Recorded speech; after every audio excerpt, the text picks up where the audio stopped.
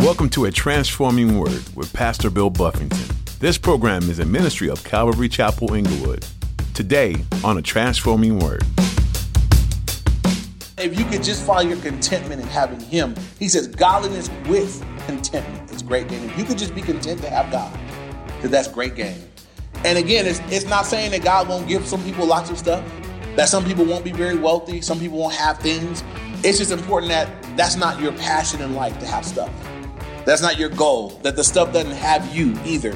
And so godliness with contentment is great gain. And this is what it says. For we brought nothing into the world, and it is certain we can carry nothing out. What is your passion in life? Your passion is what you think about the most. Is your passion to get more stuff? Pastor Bill today reminds us that along with godliness, it's great gain to be content in God. This is a hard lesson to learn, since the message all around us is to buy more stuff. If we could just get one more thing, then we'll be happy. It's always one more thing, but things will never satisfy our soul. We came into this world with nothing, and with nothing we will depart from this world. Let's focus on what lasts forever. Now here's Pastor Bill in the book of 1 Timothy chapter 6 for today's edition of A Transforming Word. When you guys show up here, it should have been decided before you got here what y'all were going to give. It's not my job to coerce you, to shake you up and down. If it's going to be an act of worship between you and the Lord, it's something you work out before you get here. I'm willingly coming and offering this to God because I love God. I wasn't coerced. Pastor didn't say something to make me feel guilty. I love God, and this is what He gave me, and I'm giving back to God of my own free will. Boom, that's worship.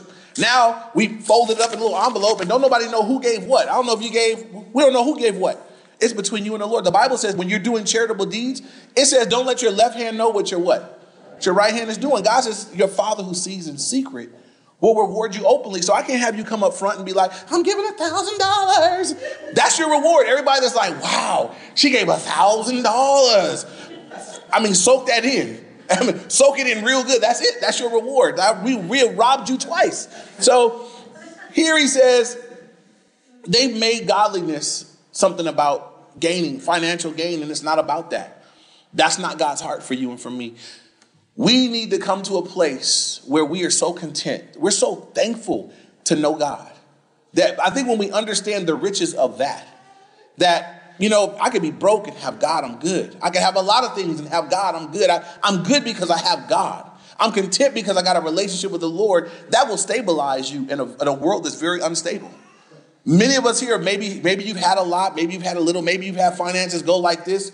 But if you got a relationship with the Lord, it should steady you when everything else is kind of going like this. It should just be a stabilizing factor. I can always worship and I can always be thankful because I'm going to heaven when I die. When this thing is over with, I'm going to heaven. And right now, as I'm in the midst of whatever, I can cry out to God and He hears me. He speaks to me. I got a relationship with the living God. That should be the contentment of the believer. Amen? And so now look at verse 6. Paul, this is so good. You need to highlight this, underline it, and know it, believe it, live it. It says, now godliness with contentment is great gain. Godliness with contentment, Paul says, is great gain. What does it mean to be godly? What is godliness? It's living for God. It's a life that's just given over to the Lord, a life that lives to please God. I have a relationship with the Lord. I'm living in obedience. My life is wrapped up in living for God. I'm godliness. Godliness with contentment, Paul said, that is great gain. Great gain. There are resources here, again, that money can't buy, that you just can't have. Again, I know people that are wealthy and discontented. All you got to do is look at our stars. I always tell kids, they're like, I want to be a star. Really? Really, you just take the ones that are honest, coming out of rehab and telling their stories, and you get to watch what's going on. You need to take a look at what their lives are like. Like, do you really want that? And they got a lot of money. I know. I'm looking at millionaires that are so disturbed internally, they want to die. How many stars have committed suicide? And we're thinking that if we just had what they had, we'd be happy. They have it and they ain't happy. What makes you think if you had it, you'll be happy? They're proof that more money doesn't mean more contentment or more happiness. Many times what it means is more problems. I watched this show called, it was some show about people that won the lottery. You might have ever seen that? And it was going through a series of people's lives that have won the lottery. Do you know that it's rare that a life was made better because of the lottery? Every once in a while you see a happy story, and I wonder if it's all legit. But many of them, right, the people are less happy. They're less contented. And I'm listening to stories like, yeah, now everybody, as soon as the family heard we won, they have not stopped begging for money. It's like, just they're stressed out. It sounds like they'd rather be broke again, Another guy, he got money. Everybody worked him, and somebody killed him and took his money, and they buried him. And I've been looking at this thing and like, I think he was happier in his apartment before, and just it doesn't make him better. And so for those of us that dream that way, if I just had this, then I'd be content. If that's you, if you believe in your heart, if I could just get that, then I'd be content. If I could just, for you single people, if I could just find him or find her, then I would be, that's all I need is that. If I could just have this job, if I could just make this much, if I could just get that car, just have that place to live, if you believe in your heart, if I could just get that, then you haven't put a great enough value on having him. Because really, if you could just have him, then you should be able with that to be content. Godliness with contentment is great gain. If you can be content with just having the Lord, you might be able to handle having some other stuff too. But if you could just find your contentment in having him, he says godliness with contentment is great gain. If you could just be content to have God, because that's great gain. And again, it's not saying that God won't give some people lots of stuff, that some people won't be very wealthy, some people won't have things. It's just important that that's not your passion in life to have stuff. That's not your goal, that the stuff doesn't have you either. And so godliness with contentment is great gain. And this is what it says. For we brought nothing into the world, and it is certain we can carry nothing out. You came into the world. We just had 3 babies in the last couple weeks. And so boom, boom, boom, 3 babies. They all came in naked. They came in when the way God gave them to you, boom, beautiful, naked, little, nothing. That's it. They just came just like that, nothing. God said they didn't bring anything into this world with them. They came just with what they are. And he says, when you leave, you're going just like that. They might cremate you. They might put fancy clothes on you and put some makeup on you, but you didn't bring nothing, and you're not taking nothing with you when you go. Nothing. Even if they bury you with some stuff, it's just buried stuff. I mean, I heard of these guys going into the graves and taking stuff, and it sounds real morbid and awful. I kind of get it. Like, in my mind, I'm like, they're not there. Like, why you bury that gold ring? He can't enjoy it, I'm not saying it was right to do. It was illegal, but I get it. It's useless down there. It's just a great waste. You can't take it with you when you go. And so we don't want to be living for things. God says, look, now, this is the thing. Like, you can't take stuff with you, but you guys know you can send stuff up ahead, right? How do you do that, right? How do we send stuff up ahead? Jesus said in the Sermon on the Mount, he said, don't store up your treasures on earth where moth and dust corrupt, where thieves break in and steal. He said, but you know what? Store up your treasure in heaven where moth and dust doesn't corrupt, where thieves don't break in and steal. There are things that we could do on a regular basis as we live for God, where we're storing up treasure in heaven. We're just sending it up ahead. I'm not living for here. I'm not living for now. I'm not living for some stuff right here, right now. I'm living for eternity. And so as you do things down here on earth, there's things that we can do every day where there's treasure being stored. God says, when you're persecuted for my name's sake, he says, rejoice and be exceedingly glad, for great is your reward in heaven. So when you're living for God to such a degree that people are giving you some heartache about it, God says, rejoice and be exceedingly glad. Great is your reward in heaven. Just sending some stuff up ahead. There are things that you do in terms of ministering to people, giving, and people don't know about it, spending time in prayer, evangelizing, sharing the gospel with people. There are all these things that you can do every single day where God said, this is going up ahead. And it might not impact your livelihood right now. It might not impact your living situation here and now, but it's being sent up ahead. It's just sown into eternity, and it'll be there for all eternity. And so there's people that are rich down here, and they're going to be broke in heaven, Now, but everybody in heaven is going to be blessed that you made it, right? But y'all know heaven's going to be different for people, right? For someone to live their life for the Lord for 50 years, just sacrificial service, or 50 years of serving, heaven's going to be different, understand, for them than someone that was saved. Maybe they had 50 years saved, but they just didn't give much, didn't serve, didn't minister, didn't do much storing into eternity, just kind of lived happy to be saved. Heaven's going to be different for them. They won't be bummed out. There's fullness of joy in his presence and all of that. But there is a difference, right? God wouldn't tell us to store it up there if it was all going to be the same. So just something to consider, as you're living your life week to week. We all are aware of what we do. What have you done this week to impact your week financially? Have you made so much, so forth and so on? But how often do we consider, how has what I've done this week matter in eternity? Does God care? Does it matter? Is the way I'm living this week matter in eternity? We should consider that as well. So again, Godliness will continue this great game. We brought nothing into the world. It's certain that we can carry nothing out. Verse 8, and having food and clothing, with these we shall be content. And so God says, this is what you should be content with. Food, clothing. Everybody here got food, and everybody here got clothes on. Praise God. So he said, you got food and clothing. With that, you should be content. Your needs are met. Your basic needs. Now, we live in a culture, again, where people be discontented because they feel like they don't have everything they need. And I've sat with people many times that felt like my needs aren't. I need more than what I have coming in right now. And it's okay, well, you need a place to stay, you need food, you need clothing, you need those things. And we can live so far above our means that we take what God has supplied to meet our need, and now we've spent it on our wants. And so sometimes you have to sit down and look at everything and say, wow, maybe because this thing I have, I want. Sometimes we convince ourselves that we need what we want, though. No, I need cable. We need that, because what are we going to do for all those hours where I could be reading my Bible, but there's nothing else to do. So I need cable. Got to have cable because, we got to have that. We got to have, whatever the things are that maybe, those. I'm not saying you can't have cable at home. If you enjoy that, you can afford it. I'm just saying some people spend up all the need on stuff that they want. And then they be looking up at God like, God, I need more. I don't have enough. I need more. And God says, look, this is what you should be able to be content with. Do you have food? Do you have clothes? You should be content. You're not naked and you're not hungry.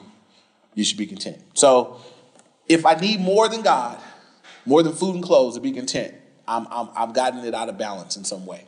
Again, I'll move on and we'll come back to the other thing. So verse 9, it says, but those who desire to be rich.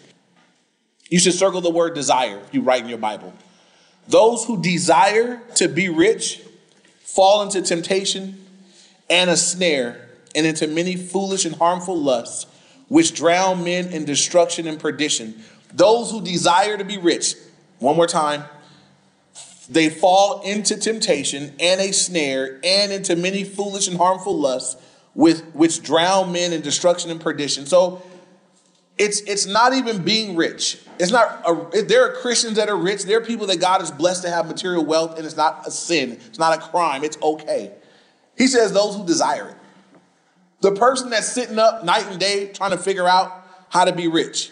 Me and my wife walked into a coffee place the other day, and I saw a guy with that book out, Think and Grow Rich, and I told my wife it was a prop. I said, I think the brother was there trying to, do some other things. But anyway, it says those who desire to be rich. If that's what you desire, that's what you sit around thinking about. How am I going to get me some more?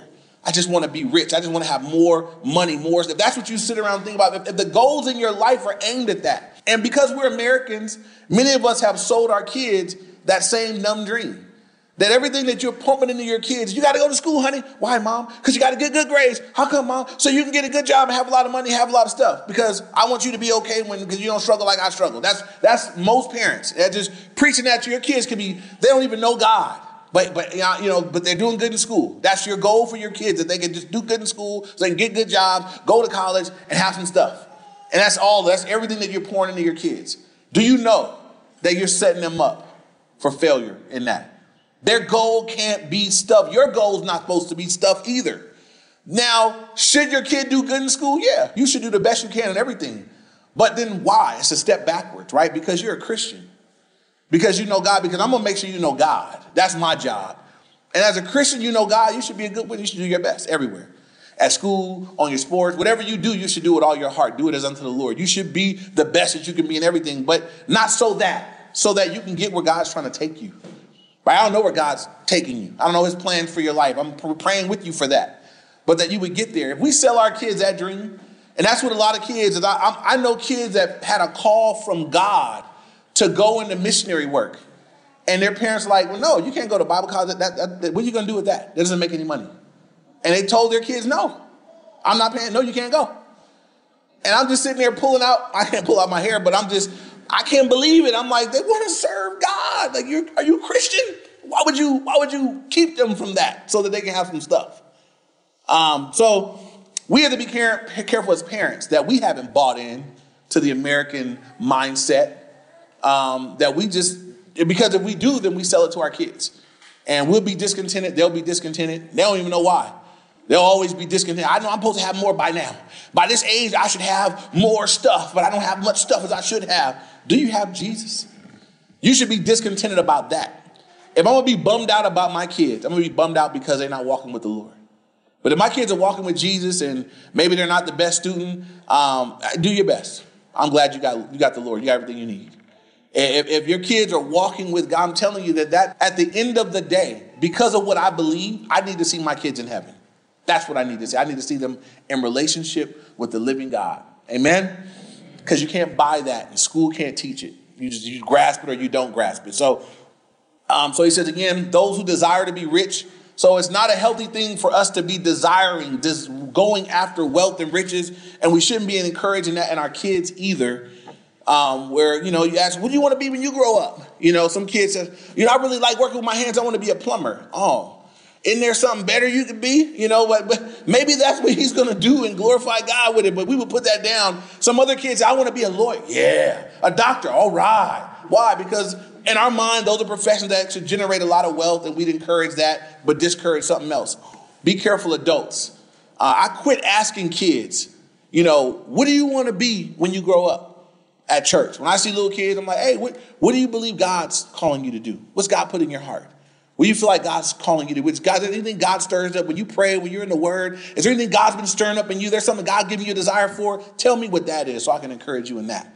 I don't care what you want to be. How many of you guys wanted to be something once upon a time that now you look back and say, I was just I wanted to be a lot of dumb things for a lot of dumb reasons. I look back, in one era of my life, I wanted to be a stuntman.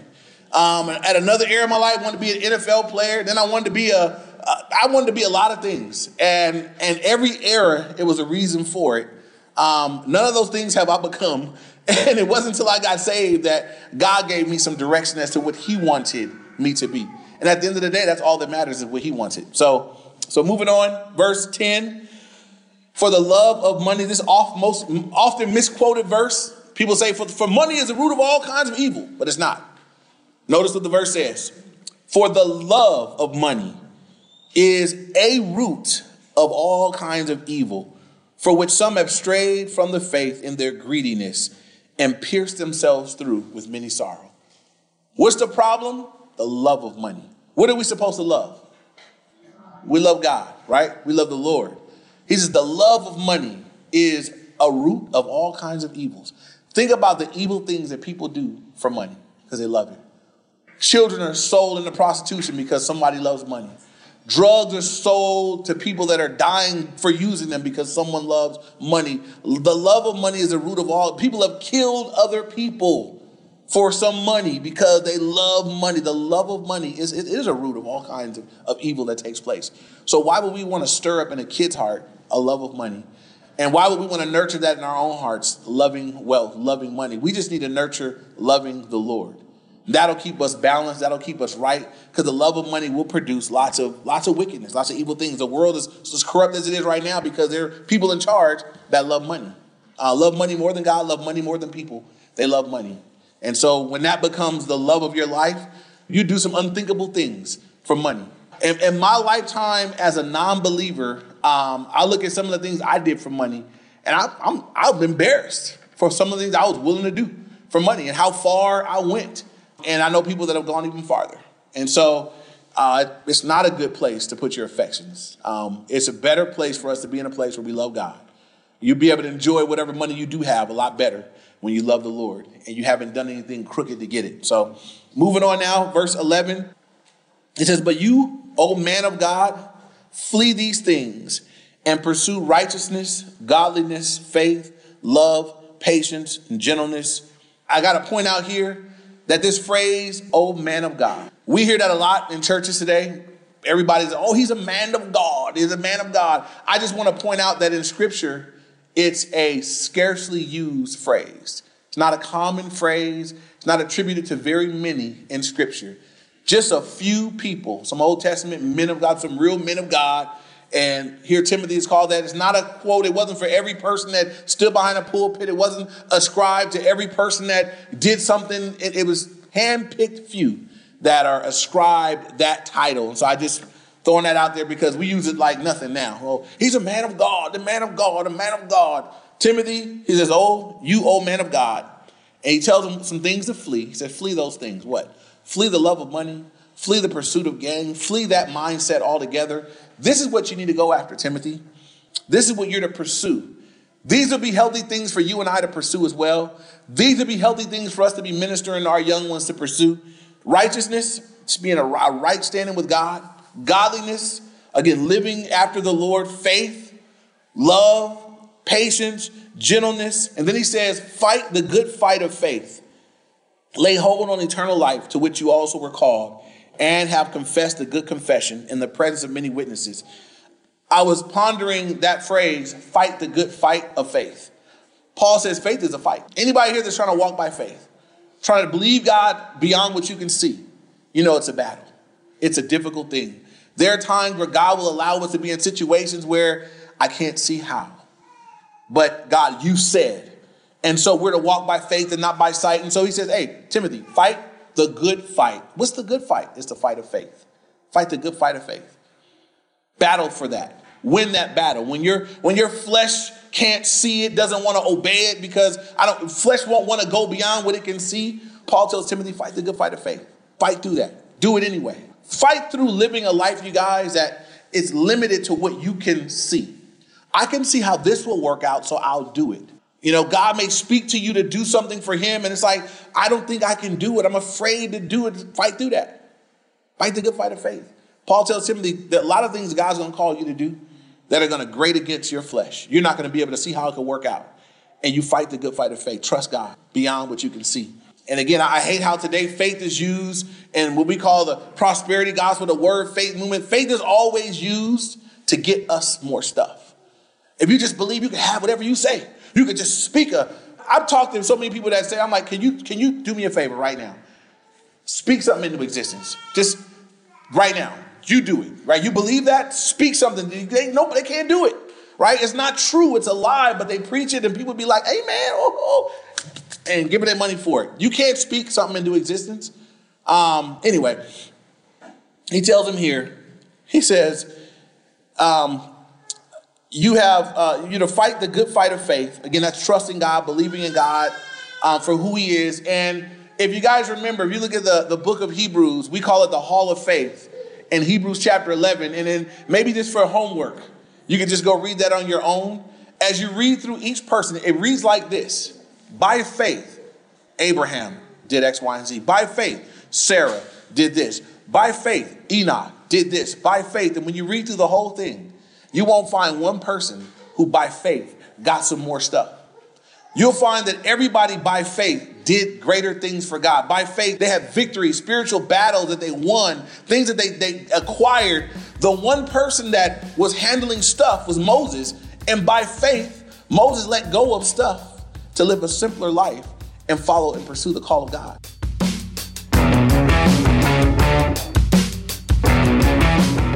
1 Timothy 4, verse 7 through 10 says this, training yourself for godliness. For while bodily training is of some value, godliness is a value in every way, as it holds promise for the present life and also for the life to come. This saying is trustworthy and deserving of full acceptance. For to this end we toil and strive, because we have our hope set on the living God, who is the Savior of all people, especially of those who believe. We all know exercise is good for the body, but have you considered lately how your soul needs exercise too? We have a long race ahead of us before we get to go home to the Father, and we need to be in shape for the journey.